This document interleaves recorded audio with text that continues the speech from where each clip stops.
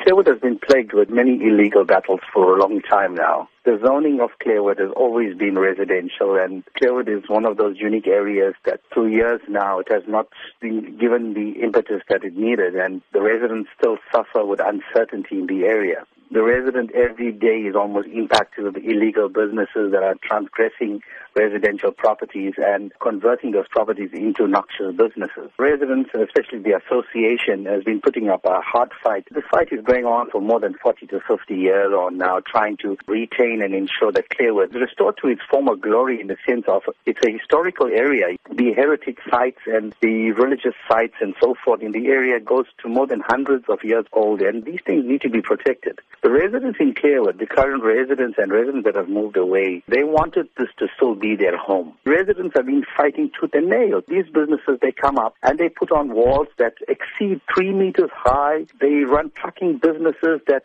really impact on the area. In the last 6 years on now, we've lost more than 14 lives of residents in the area under the wheels of these trucks. Apart from that, hundreds of accidents, and I'm sure SABC and Metro Police stats will reveal that. It is factual.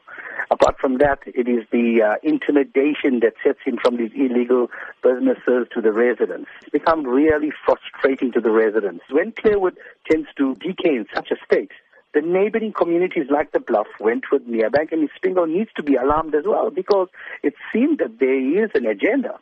And the agenda is clear, because it's clear that Equiquini has an hidden agenda. The agenda is basically to industrialize the area, and this is what we've been fighting for the last 40 years on now. And we're saying, take your people of the South Durban, take them seriously. As you've said, these have been long-standing issues. But where does the solution lie? I think the solution lies with land use management and town planning. The community of Clairwood has been here for more than 150, 60, 70 years on.